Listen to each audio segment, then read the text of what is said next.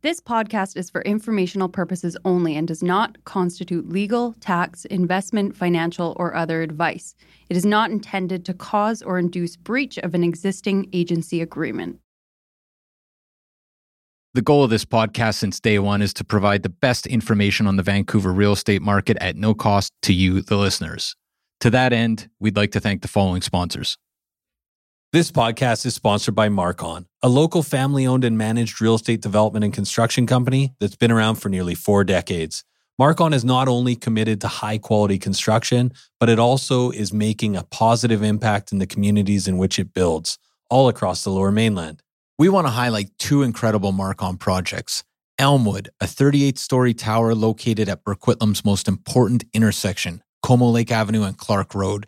This landmark tower will feature 335 condominiums, over 37,000 square feet of office and retail space, and almost 20,000 square feet of amenity space.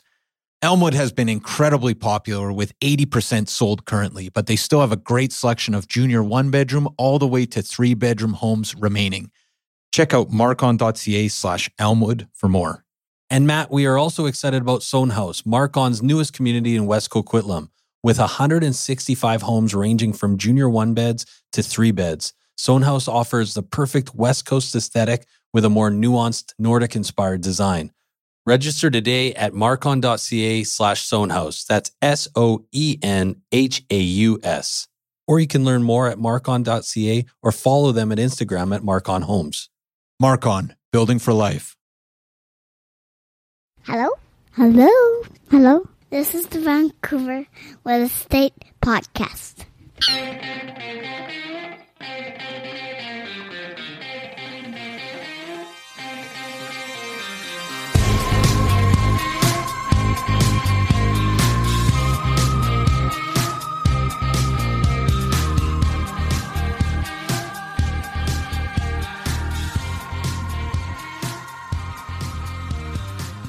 And welcome back to Vancouver Real Estate Podcast. I'm your host, Adam Scalina. And I'm your other host, Pete Stoyakovich. And Pete Stoyakovich is back. Vich. Are you a Vic or a Vich? Well, phonetically it's Vic, but pronunciated properly, if I can do that, is Vich. Vich, right. Correct. Okay, so you're Serbian, a lot of Serbians, last name Vich.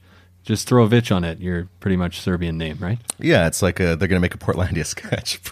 Not put a bird on it, put a Vich on it. Put a Vich on it. All right, Scalina-Vich it is. But no, we're happy that to have you back, Pete, and filling in for Matt Griswold, who's still on the road to camping somewhere, trying to find cell phone reception. Still on that holiday road. Yeah, exactly. Yeah, he's having a good time apparently. But we've got a fantastic program today. We've got a fan favorite. Dustin Woodhouse is back on the program today. And Dustin's talking about the market. He's talking about the recent interest rate increase and what that means for the market. And then he's got some investment advice, and we cover everything. I really like it when Dustin comes on. He's a guy that tends to cut through the bull spit. Yeah, the bull spit. The bull spit. He gets right to the point. He's a fantastic guest. And quickly before we get to that interview with Dustin, though, Pete, wanted to mention something just that happened last week. I think it was last Thursday. The City of Vancouver Council just approved the massive Plaza of Nations project. So this is 10.3 acres of land. It's right across from BC Place. It's kind of southeast across from BC Place, right on the waterfront. So this is going to be entertainments and arts district, events district, restaurants, bistros, bars, craft breweries, 1.6 million square feet of housing. That's crazy. Which so thousands of new residents come into that area. And then you've got 109,000 square foot community center, so childcare center, meeting, recreation space. And get this, actually, Pete, because I know you're a serious hockey player. Serious is a stretch, but yeah, go on. There's a 33,000 square foot ice rink. Oh, that's going to be amazing. Yeah. That's going to be amazing. So break out the Jofa helmet. That's right, the old bucket. The bucket, yeah, the Jofa. No birdcage, though. No birdcage. No, yeah, exactly. But yeah, that's super exciting. That's also, it's part, I think they're actually linked up in part with the Canucks, because the Canucks are going to use it as their new practice facility, but then it's going to be open to the public when the Canucks are not using it. And of course, this has been on the books for Concord Pacific for years, and it's finally actually going to happen. Yeah, I mean, I kind of was sad to see the Plaza Nations go. I think it was condemned way back in the day. We've gone to how many concerts there, but now seeing that they're actually going to do something with it is good to see. I agree. Yeah, no, that's going to be great. So why don't, though, anything else, Pete, or should we cut to our interview with Dustin Witthaus? Yeah, I can't wait. Let's get to this interview. Enjoy.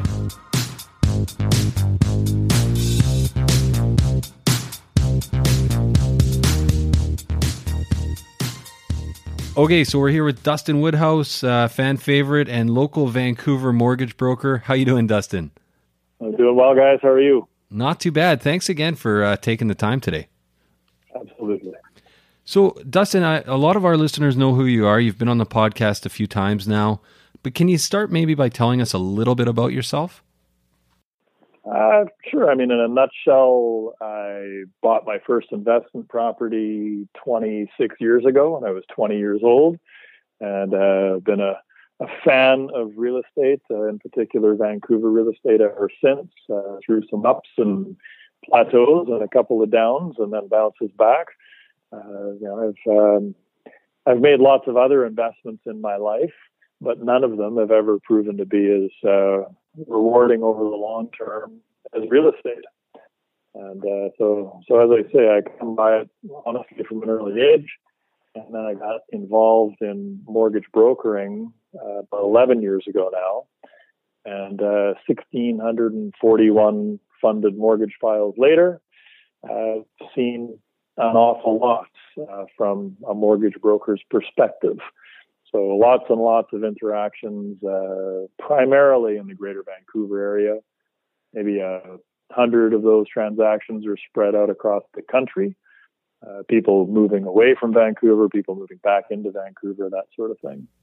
Yeah, so as I say, I've kind of been a little obsessed with real estate for the better part of 2.5 decades at this point. So part of the reason we brought you on is, well, first of all, we always love chatting with you, but earlier this week, we also learned that the Bank of Canada raised its benchmark interest rate to 1.5%. What does that mean for the market in Vancouver? I wouldn't say that quarter point, half point, even full 1 percentage point, as we collectively have had over the last year now, because that's the fourth Bank of Canada quarter point hike to prime, the interest rate, which variable rate mortgages are dependent on. I wouldn't say that a quarter, half, or 1% hike has any significant impact on the market whatsoever. I mean, if you go back to the early 2000s and you look at the run-up in values we had back then, my wife and I owned a detached house in the Port Moody area that went from $290,000 to the absolute ridiculous price of $455,000. Clearly, houses couldn't get any more expensive. That happened during a time of rising interest rates. I think you can justify it any way you want. You can say people are nervous that rates are going to keep rising, so they got to get in right away and they got to buy something because they're worried that rates are going to go. There's lots of different ways to look at it, but I think at the end of the day, all real estate decisions are made the way every other decision in human being life is made, and that's on emotion. Right. I mean, I don't know about you guys, but when my wife and I bought our first house, did we do a deep market analysis of interest rates? Did we even know what interest rates were at, or where they'd been, or where they might be going? Of course not. We were getting married. So that's what you do when you get married. You buy a house. And when we bought our second house, was that again like a deep market study of interest rates and dynamics and neighborhoods and all that? No, we were pregnant. We needed a bigger house because that's what you do when you get pregnant. You buy a bigger house. It was that simple. And I think for a lot of listeners, if they really think about it, they'd be hard pressed to find anybody listening to this podcast who made a real estate decision based on empirical data. I mean, it's usually emotion, and by usually I'd say 100% of the time. Right. We might create a spreadsheet later to justify our emotional decision. Right. I need a pie chart showing that 100%. Yeah. So yeah, there you go. Who's being impacted the most? So there's two questions in there really. So number one, are interest rates impacting the market? My answer to that is no, not really. Not in any material way, because there's a much more dramatic impact that has already been had. We're already seeing the fallout from it. Much bigger shift, and that has to do, of course, with the stress test, as it's called, that was brought in, where all mortgages are now being qualified at much higher than market interest rates. There's a few complexities around that, and there's no need to go into the detail. Have a conversation with your mortgage broker, have a conversation with your banker. The bottom line is that we've gone from a situation where, on average, it was about $15,000 of employment income, gross employment income. So your line 150 on your tax return or notice of assessment, that $15,000 of income got you $100,000 worth of mortgage money.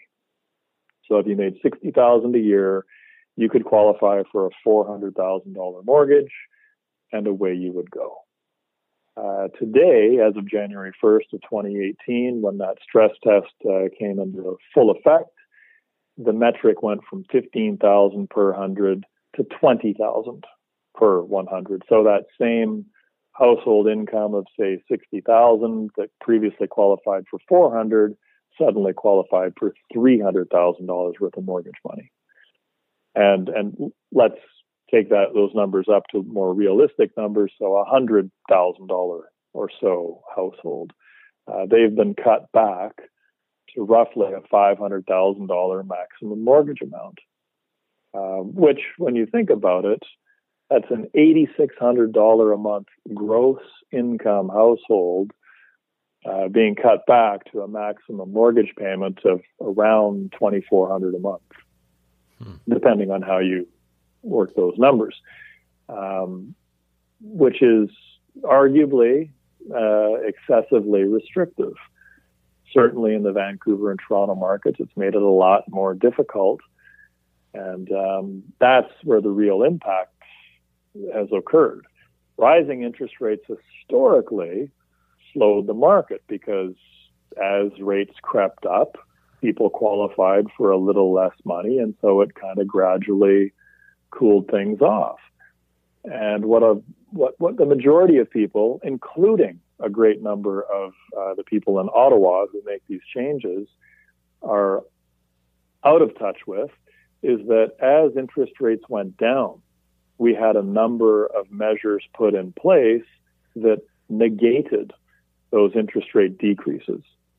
So a household qualified for the same amount of mortgage money at 5.5% in 2006 as they did at 2.5% in 2016, because you no longer had a 40-year amortization. That was cut all the way back to 25-year in the case of less than 20% down. Every 5-year reduction in amortization was the equivalent of a 1% interest rate increase.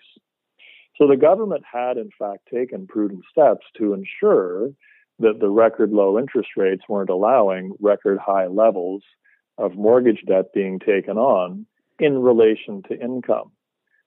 Now, were record levels of mortgage debt being taken on? Well, yes, because house prices have gone up, so people are naturally taking larger mortgages. But there's a whole other conversation to be had there. But what we basically had January 1st was the equivalent of a 2% interest rate hike overnight. Mm-hmm. So again, where, to yesterday morning, rates went up a quarter point. Normally that would have a slight cooling effect. The average mortgage in BC is $400,000. So if you're one of the 15% or so in a variable rate mortgage, your payment may have gone up $60 a month. I say may have because not every lender actually changes the payment when the variable rate interest rate changes. The majority do. On a $400,000 mortgage, that quarter point bump is $60. So even a 1% hike, taking those 15% of people, again, using the average $400,000 balance, that are incurring a $240 a month higher payment. Is that going to incur blood in the streets? Or there's suddenly going to be a rash of foreclosures? No. What that translates into is a 15-minute waiting time instead of a 45-minute waiting time Friday night at the Keg, because that dinner is $200. Right. So now that family is not going out for that monthly dinner at the Keg. Right. They're making their mortgage payment instead. And that, incidentally, is a family with a household income that absolutely had disposable income to go for dinner at the Keg, even after they took that $400,000 mortgage. Because you had to have excellent credit and an actual income to qualify for that mortgage in the first place. So I know I'm giving you a ridiculously long answer to your question, but the bottom line is a quarter-point interest rate movement here or there, not really going to have a significant impact on our market because we're already reeling from a 2% artificial hike right at the start of this year. And maybe further to that, then, we've seen a lot of policy shifts come into the market. We obviously had the stress test, which you're talking about, introduced at the beginning of the year. What is the biggest contributor, in your opinion, to our market's current state, which a lot are arguing is softening? Well, I've always said the biggest danger to the stability, not so much the rapid growth, but just the stability of the real estate market in Canada. The biggest danger is government overregulation, and you've had every level of government pile on into the real estate market with some kind of, poorly designed tax or another. Whether it's, Kelowna taking it on the chin for, your grandfather from Calgary, right? You're an Albertan listening to this podcast. Your grandfather bought a little lot for a couple $100 in Kelowna and Lake Country and built a little family cabin. And today that cabin's worth $1 million. Well, you're basically a foreign owner. You don't pay tax in BC, so $1 million property, you're going to pay $20,000 a year foreign tax. Really? That's a smart move, BC government? Are you kidding me?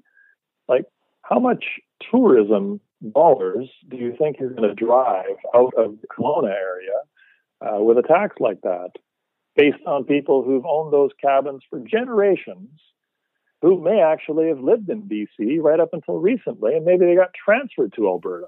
Right. And so you could have been born and bred in BC for 40 years, but your job takes you to Calgary or just across the provincial line, and now you got to pay a $20,000 tax on a family cabin that's been in the family for 3 generations. You're not a millionaire. It's you and 3 siblings that were lucky enough to inherit this thing. And suddenly that new tax is added to you. Really? That's just one example of the stupidity that we're seeing in our market. The foreign buyer tax, I've taken that one to task before as well. You've got all this talk about dirty money. I hate that term. It's a horrible term. Laundered money sounds like drug dealers. It's not drug dealers. But when they use that term laundered money in the media, they're typically talking about people who have left the country, and they are usually talking about one specific country where there are capital restrictions on the outflow of capital. So that country's government has said, hey, our citizens, you're not allowed to take your hard-earned money out of this country. Now, let me ask the fellow Canadians listening to this podcast, if Trudeau said to you tomorrow, hey, we get that there's some great deals down in Phoenix on condos, but guess what? You're not allowed to take any more money out of Canada. That's it. You got to spend it inside Canada. You think you want to take $20,000, $50,000, $100,000 down to the States and buy a property? Forget about it. You're keeping your money inside Canada. How many Canadians would tolerate that? A whole bunch of us would be sewing $100 bills into our suit linings and driving across the border to buy whatever the heck we wanted to buy. Right. And everybody, I'm certain 90% of people listening to that are nodding their heads going, well, yeah, I probably would. So why do we expect any different from people leaving other countries with, their money in a suitcase? And Canada does not have restrictions on you landing at our airport with $1 million cash in your suitcase. We have restrictions on the origin of that cash. But if you can show that you sold a property, you sold a business, and you have paperwork to back up where that money came from, you're allowed to bring that money into our country. Like, we don't have restrictions against the inflow of foreign capital, other than specific countries, which we do have sanctions against, and that's another conversation. So, again, I'll circle back ultimately on that foreign buyer tax. The issue, if the government has issues with the origins of this money, if the government doesn't want this money flowing into the country, then why are they asking for 20% more of it in the form of a foreign buyer's tax? Why aren't they simply saying, hey, foreign buyers, you can own one property. We have an excellent title system. They'll put it in a company name. We have an excellent corporate registry system. You can very easily do a search, who's a shareholder of this company. Sorry, that shareholder already owns the property. We could have very, very easily limited foreign ownership to one property per family, per foreigner, whatever it is. Instead, we said, just bring us 20% more of that money that you're not supposed to be bringing us. That was the government solution. So again, really unfortunate over-regulation or misguided regulation, in my opinion. Right. And thinking about this current climate with the stress tests and what's happening with the NDP government, and obviously at all levels, municipal, provincial, federal, are you buying real estate right now, or would you buy real estate right now? Absolutely. Everybody has to live somewhere, and I believe there is in the making an absolute crisis for tenants. I think what you're going to see is continued restriction on supply, because the government is not creating an environment where builders are saying, hey, let's build an extra 1,000 units because we're going to be able to sell those. Instead, the government is creating a situation of uncertainty, and business and capital and investment does not like uncertainty. And again, for the listener, hey, I'm not too sure what's going to happen with this idea I have. The market should be stable. I don't know for sure. How about you put $100,000 into my idea? What do you think? I'm not too sure what it's going to look like. Well, no chance. Right? Whereas if I can map out for you that this is an absolute no-brainer, this is going to be a win, okay, you'll put your money into that. Well, real estate doesn't necessarily feel like a no-brainer or a win for a developer looking at building a tower or condos or even a builder developing a detached house right now. It's not as sure a thing, because who's going to qualify to buy this thing? That's the problem. And then you have a whole host of other changes being made around being a landlord. It's never been fun being a residential landlord. Like a commercial landlord, you don't pay the rent. So like the Starbucks that you go to, the Starbucks doesn't pay the rent on the 1st of August. Come August 10th, the owner of that space walks in there, takes everything in the building they need to cover off the cost of the outstanding rent, and puts a for rent sign up, and that's it. Game over. It is the absolute other end of the spectrum for residential landlords. And I, to be clear, am more socialist than I'm probably sounding. I love that we live in a socialist country. I love that we patch you up and ask questions later at the hospital and the doctors. And I think it's important that we have all the social support that we do. I'm a conservative-looking individual, but at my core, I'm a liberal wrapped in a conservative wrapper. Like most of us, I'm not all one thing. Right. So I like libertarian policies. I like socialist policies. But you can skew things a little too far and you start making it difficult to be a landlord, and you put landlords in tough spots, people decide not to be landlords anymore. Right. So I think and again, the financing for individual investors, extremely challenging now. Like, gone are the days of the plumber making $100,000 a year that will own 5-10 properties. Those days are long gone. That plumber will be lucky to own one door, his own, her own. You know, it's become very difficult to be an individual investor and build up any kind of portfolio of properties. So as I say, you go back to the risk and uncertainty for the big developers now. They have to look at the fact that the stress test has taken a certain percentage of buyers out of the market. The new rules around investment property mortgages have taken a certain number of investors out of the market. The foreign buyer tax has taken a number of hardworking individuals living in Canada for the last 2 or 3 years, hoping to become Canadian citizens. Now, it's taken them out of the market. Never mind somebody, like the perception of what a foreign buyer is a little bit off base often as well. So as I say, you've got all these different restrictions taking buyers progressively out of the market.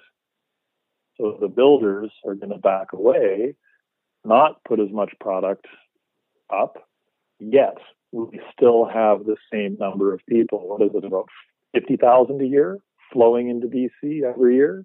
And they all got to live somewhere. Right. So again, another 5,000 word answer to your question, but if you can find a property in the Lower Mainland that cash flows, and they do exist, talk to the Scalina boys about where you'll find that property. There's your plug. They do exist. There are cash flowing investment properties to be had in the Lower Mainland. And rents, when's the last time you heard somebody say there's a bubble in rents? Right. And rents are going to collapse by 80%. Like, sorry, not happening. Rents are going one way, they're going up.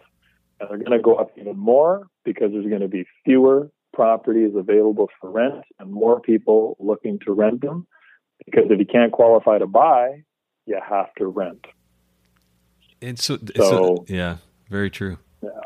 Well, Dustin, and I know of the many hats that you wear, you're also a real estate investor and a landlord. Are there any areas that you're excited about right now?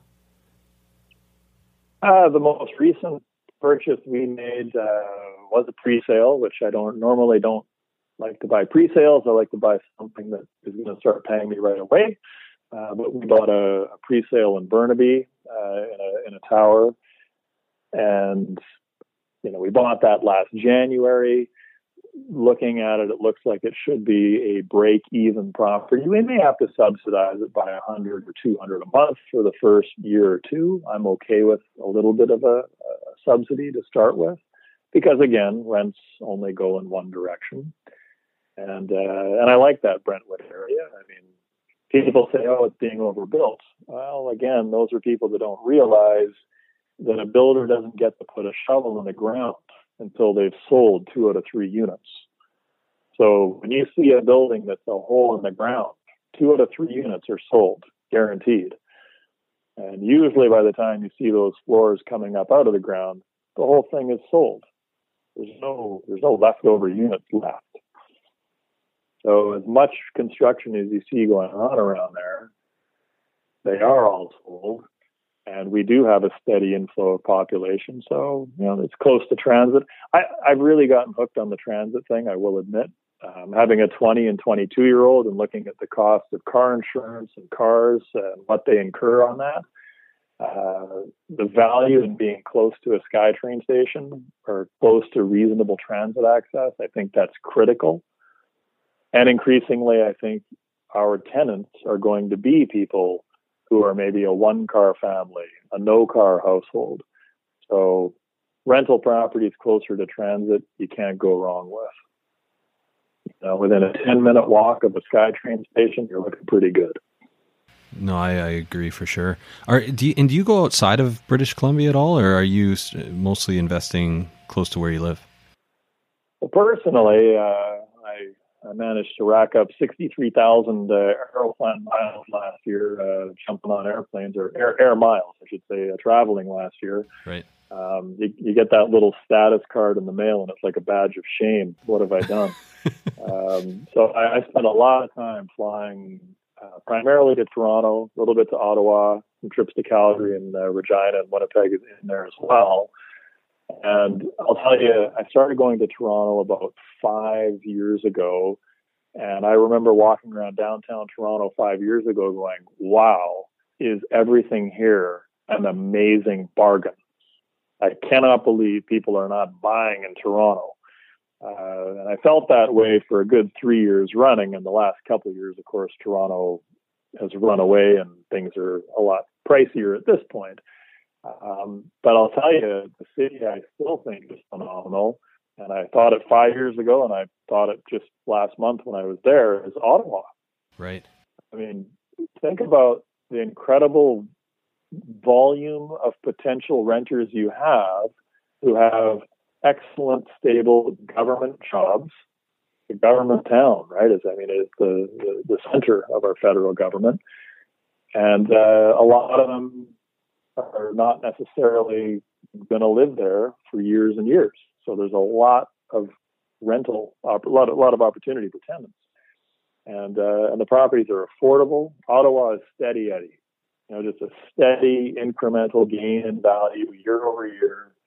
Properties cash flow. And it's a beautiful town. In the summertime primarily, I'll admit, but it's a beautiful city. That's actually the second vote that we've had for Ottawa in the past month or so. We had Brad Lamb on the podcast not too long ago, and he was very excited about Ottawa as well, suggesting that because Trudeau is young and will likely stay in power for quite some time, he'll be growing government and there'll be plenty of jobs in Ottawa, and it's got a bright future. Well, I don't think it matters what party's in power. Government rarely contracts. Government Right. continues to expand. So I don't think you're going to have a whole lot of job losses in Ottawa anytime soon. So there might be some turnover, which, again, just an opportunity to adjust rents, I suppose. But no, I do. I like Ottawa for sure. So Dustin, we're big fans of your e-newsletter that comes out. We're on your mailing list, and we always encourage fans to go check out your mailing list as well, because there's always great information in your emails. You just actually sent one out on fixed or variable mortgages. What are you getting yourself? What are you putting your clients into right now? And what are the pros and cons? Well, I'm in variable rate mortgages. We're in variable on all our properties, have been since 1997. I've never really looked back. I think the one exception was a 2-year fixed when that was the deeper discount than the variable. And certainly I had a number of clients decide. I advise, clients instruct. So I certainly advised 2-year fixed was a great option 2.5 years ago or so. And it was a lower cost than the variable at the time. And then when those clients came up for renewal, sure, the 5-year fixed had risen, but that was beside the point. You could take another 2-year fixed, a 3-year fixed. You'd still wound up with a very low average rate. Or better yet, at that point, the discounts had come back on variable. We're still quite strong in the discount zone. Prime minus 0.75 or thereabouts is readily available. A little bit deeper from certain institutions on certain files as well. And so today I still think the variable, if you're starting out with a brand new mortgage or you're coming up for renewal right now, you look at a 5-year fixed rate that is a solid 0.75 of a point higher than a variable rate mortgage. It just does, when the spread is that wide, even when the spread has been 0.5%, to me, it just does not make sense to lock in, but that's because I have more information than most people have. And that critical piece of information that's missing, I'll try and summarize the 8-minute video in 2 minutes. The bottom line is people are making two bets, and they only think they're making one bet. So when they say, I'm going 5-year fixed, they're saying, I bet I'm right. I bet the 5-year fixed is going to save me money. To which I say, make sure you're doing the math properly. And they say, well, if prime goes up 3/4 of a point, I win. And that's not accurate math. No, you haven't won. You still lost, because I'm saving money until prime goes up another 0.75%. So I'm winning. And then even when we're paying the same interest rate, I still won, because I still saved money while the rate was lower. So actually, prime needs to go up another 1, 2, or 3 points for me to give back what I had saved. And even then, when do we get to the break-even point? Is it going to be inside that 5-year term? So it isn't a matter of prime going up 3 times and then, oh, darn, I wish I locked in. It's a matter of prime going up 6 or 7 times, arguably, before you're really losing. And how much are you losing? We're probably talking a few $100s. I'll give you a couple $1,000 over a 5-year term. But then comes into play the second bet that, again, the majority of Canadians did not realize they were making. They did not get advised on it. I mean, I've delivered this next little bit of information to 2,000 plus first-time callers, and never had a single one of them say to me, oh, yeah, my banker told me that. Oh, yeah, the other broker told me that. Now, there's a lot more brokers talking about it now, because I really push it out there to every broker I interact with, a couple thousand brokers a year. So I like to think this piece of information is getting pushed a little bit more aggressively out there. And that second bet is the reality that 2 out of 3 Canadians will break their mortgages before they go to the full term. And in fact, the average break point is about 36 months. It was 38 months with a few lenders I've spoken with. It's now hovering around 33. So I'm sort of splitting the difference. But basically, 2 out of 3 Canadians will break their mortgage at the 3-year mark on average. Now, it's a lot easier to speak in generalities when I don't have live people sitting across from me. So I'll take that opportunity right now. People go, well, how can that be? Well, 6 out of 10 marriages end in divorce. 96% of businesses do not last 10 years. So, in other words, if you've got a couple of newlyweds sitting across from you who both own their own businesses, the odds of them making it through a 5-year term on their mortgage are pretty slim. Pretty slim. That's just the way it works. I shouldn't say newlyweds. Maybe I'll say people married 5 or 10 years already. And especially if they're each running their own business, that's a whole other set of stressors in life. So statistically, there's just a whole bunch of things going on in people's lives: transfers, promotions, job loss, business challenges, personal challenges that are triggering 2 out of 3 of them to break the mortgage early. And when they break it, that's when they find out they actually put a whole bunch of more money on the line than they realized. And that is typically 4.5% of the balance of the mortgage. And again, people go, how can you say it's 4.5%? Where is that written? Well, this is the problem. It's not written anywhere. It's not spelled out. It's not quantified. It's not dollarized. It's not put in a percentage. It's put in a wonderful term: interest rate differential. Oh, well, interest rates are rising, so it's not going to be an issue. Oh, trust me, they have that figured out. Look, the banks don't make $1 billion every 3 months by accident. Like, I don't know about you guys, but I don't make $1 billion every 3 months. I'm not that smart. I haven't got that figured out. But the banks do. And so they have it figured out. So that penalty will be, in most cases, 4 to 4.5% of the balance. And no one sees that coming. Whereas if they were in a variable rate mortgage, that penalty right now is about 0.75% of the balance. Mm-hmm. Massive, massive difference. And going back to that BC average, $400,000 mortgage, 0.75 of a point versus 4.5, $18,000 thump or $3,000 thump, a $15,000 difference. I think if you had people sitting there and you said to them, hey, you might save a couple thousand in interest, but you have a 2 out of 3 chance of triggering a $15,000 penalty difference, 18,000 versus 3,000. I think you'd have a lot fewer people opting for that fixed rate mortgage. Mm-hmm. So my internal numbers are the flip side of the national average. The national average is like 85-15, 85% 5-year fixed, 15% variable or shorter term. I would say it's actually more than 85% of my clients are variable or 2-year fixed. Because the 2-year fixed doesn't trigger that big penalty either. Right. So there it is in a great big nutshell. I don't know how to do small nutshells. No, that's fantastic advice. And I know you're busy and we've taken a lot of your time already, but I just wanted to maybe switch gears back to talking about the market, the current state of the market. Any predictions for the rest of 2018? If you're a buyer trying to buy something under $1 million, you're going to continue to wonder what the media is talking about when they use words like slow down, cool down, this kind of thing, because the sub $1 million market, it's still hot. I mean, you guys are the ones to comment on this more than I am. Sure.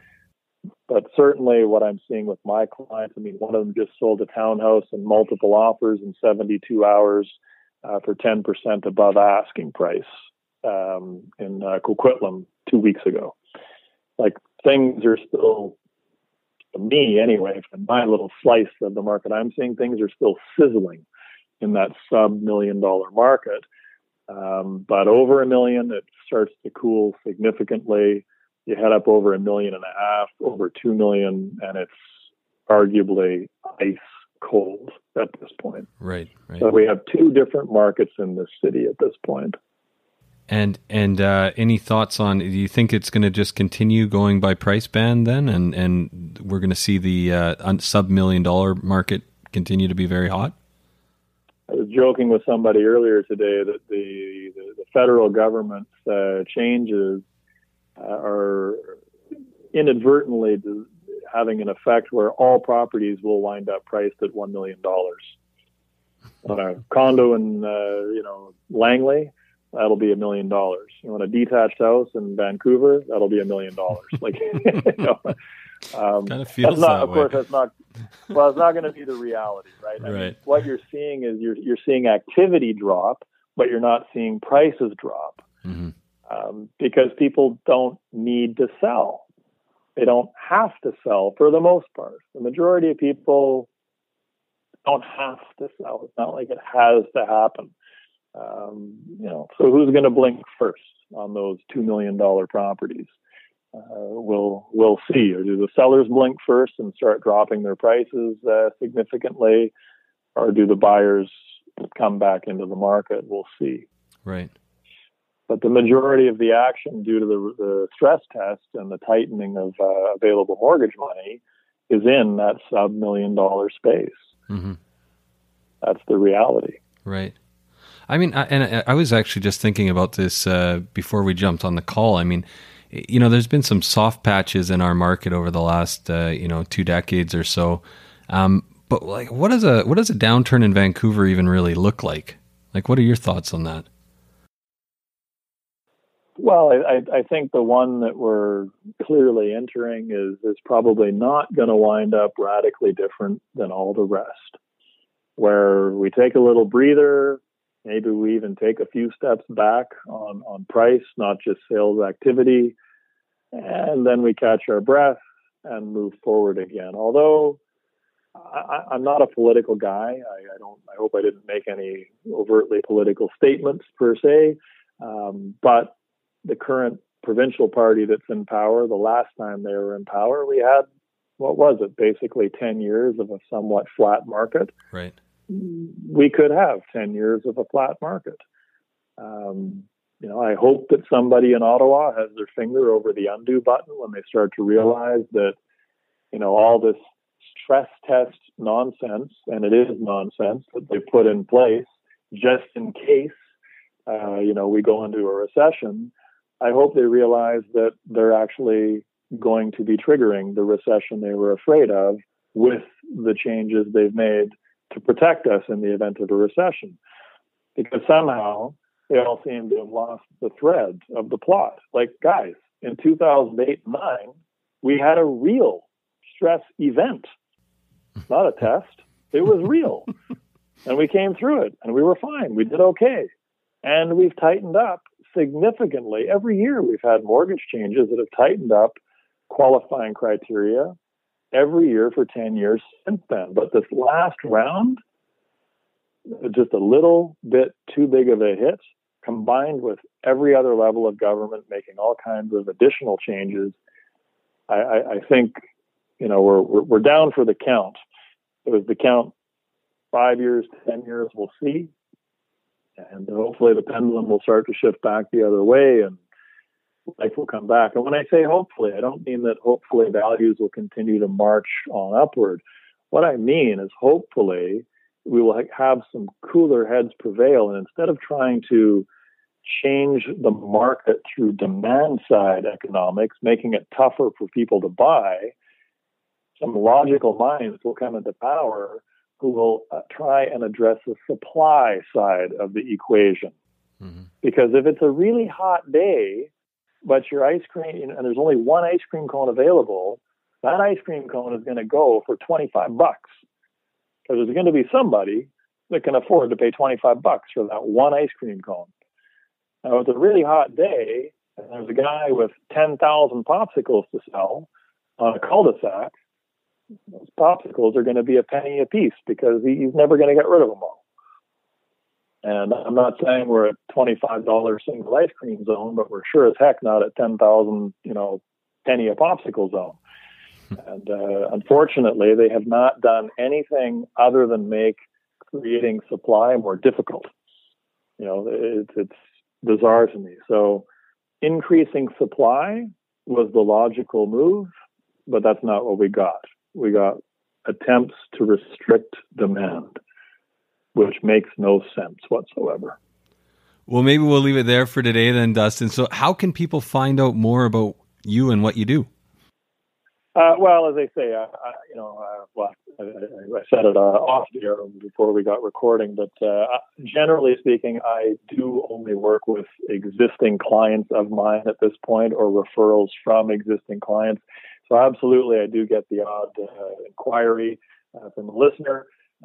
By all means, fire me an email if you have questions or an inquiry. And if I can't help you, I definitely have other brokers in my orbit that I can connect you with that can help you. So I am available. I mean, the easiest way to track me down is dustinwoodhouse.ca. But I do spend a lot more of my time these days working with mortgage brokers, not so much working with mortgage clients. Excellent. Well, we'll have a link to your site on our show notes as well, Dustin. And yeah, again, we really appreciate your time and thanks for another engaging interview. Hey, always enjoy chatting with you guys.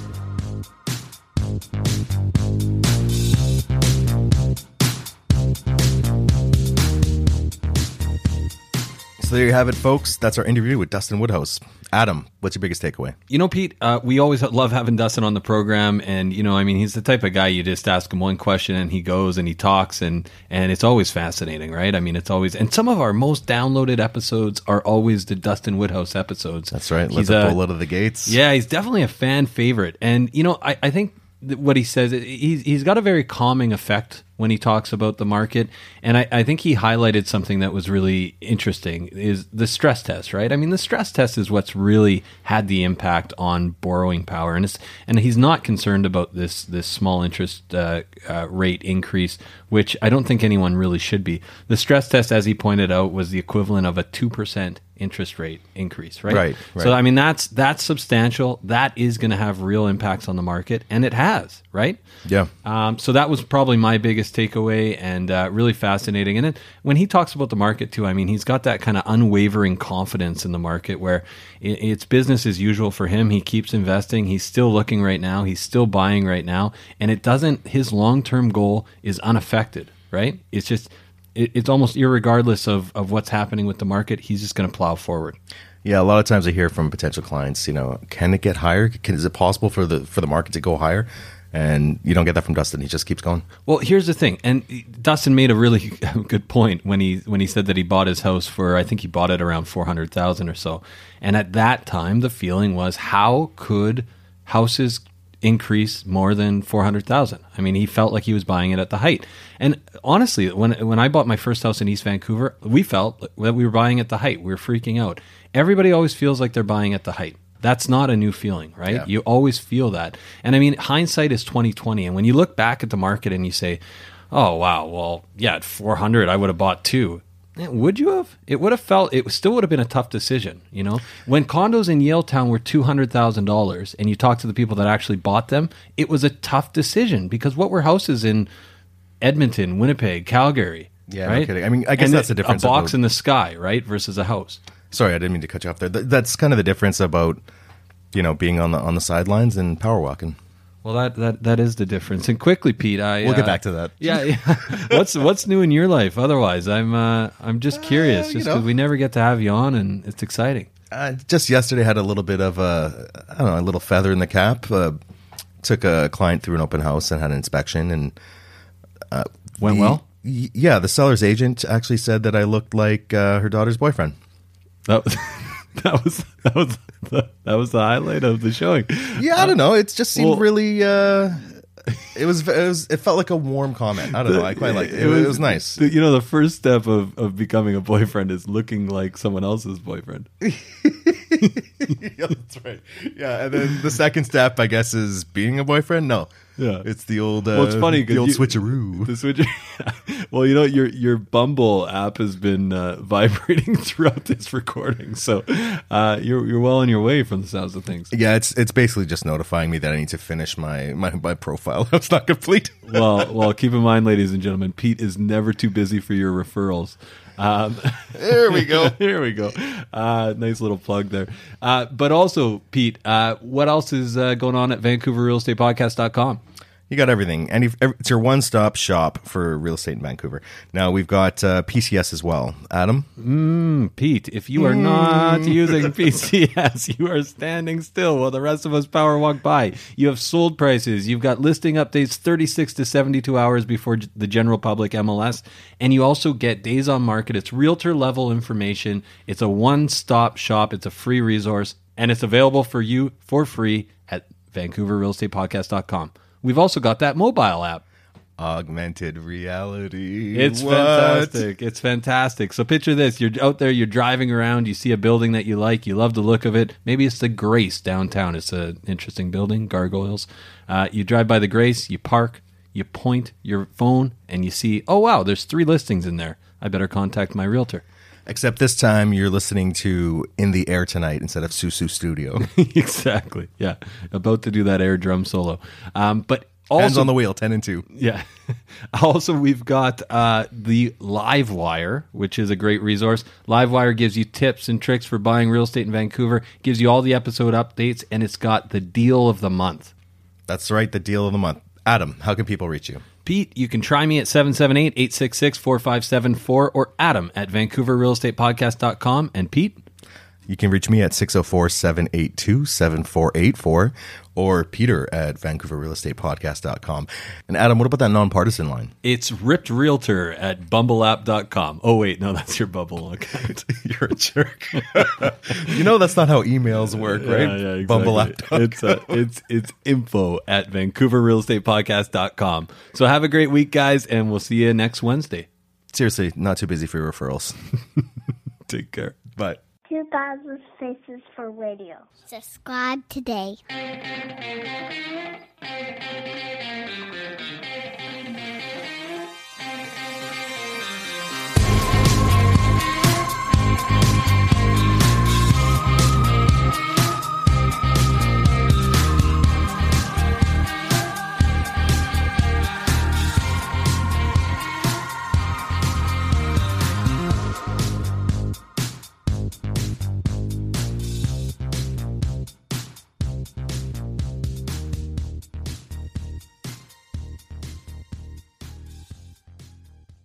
Hey everyone, pardon the interruption. We just want to take a quick minute to thank the following sponsors who make this show possible. We want to take a minute to tell you about Holy House. a nonprofit organization that provides community building programs and tenant support services to low-income seniors, veterans, families, and vulnerable residents in the downtown east side and across the lower mainland. Melissa from our team has been volunteering at Holy House. Melissa, what's been your experience? Honestly, it's been so fulfilling just to spend a few hours a week in the community and watch how the staff really transforms these vulnerable communities from the inside out, starting with just small things, right? Playing games, drinking coffee, having some simple conversations that you wouldn't necessarily think are super fulfilling. And you come out just feeling like you've really made an impact and connected with the community. And you've been to multiple buildings, but you're playing games, drinking coffee. Yeah, serving food sometimes. And you made some friends along the way. And I've made some friends along the way. It's really helped me be more present, actually, in those moments of just, realizing how simple life can be to make an impact, right? Fantastic. And if you want to learn more, you can definitely check out Jenny Conkin, co-founder of Holy House, who is a past guest fan favorite on the show, or head over to holyhouse.ca where you can donate or volunteer. And they're looking for both donations and they definitely like volunteers. That's holyhouse.ca. Vancouver needs your help. Be part of the solution. We are also sponsored by Oakwyn Realty. This is our real estate brokerage, best brokerage in the city, hands down. If you are in the industry, a new agent, an aspiring agent, somebody just looking to make a change, new culture, new energy, new resources, head over to oakwyn.com/join, type in VRP 2020. That's oakwyn.com/join, type in VRP 2020. Not only do you get to meet Michael Morgan and the gang, the bigwigs over at Oakwyn, you get a huge incentive for first going to oakwyn.com/join, typing in VRP 2020.